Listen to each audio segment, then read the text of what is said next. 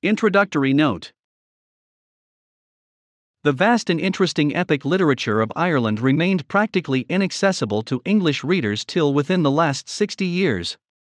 In 1853, Nicholas O'Kearney published the Irish text, and an English translation of the Battle of Gabra, and since that date the volume of printed texts and English versions has steadily increased, until now there lies open to the ordinary reader a very considerable mass of material illustrating the imaginative life of medieval Ireland.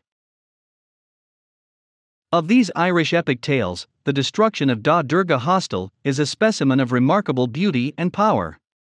The primitive nature of the story is shown by the fact that the plot turns upon the disasters that follow on the violation of taboos, or prohibitions often with a supernatural sanction, by the monstrous nature of many of the warriors, and by the utter absence of any attempt to rationalize or explain the beliefs implied or the marvels related in it.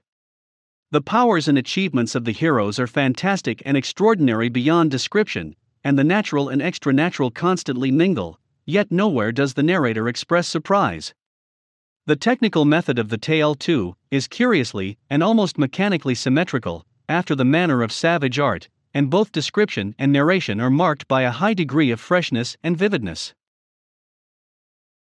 The following translation is, with slight modification, that of Dr. Whitley Stokes, from a text constructed by him on the basis of 8 manuscripts, the oldest going back to about 1100 AD. The story itself is, without doubt, several centuries earlier, and belongs to the oldest group of extant Irish sagas.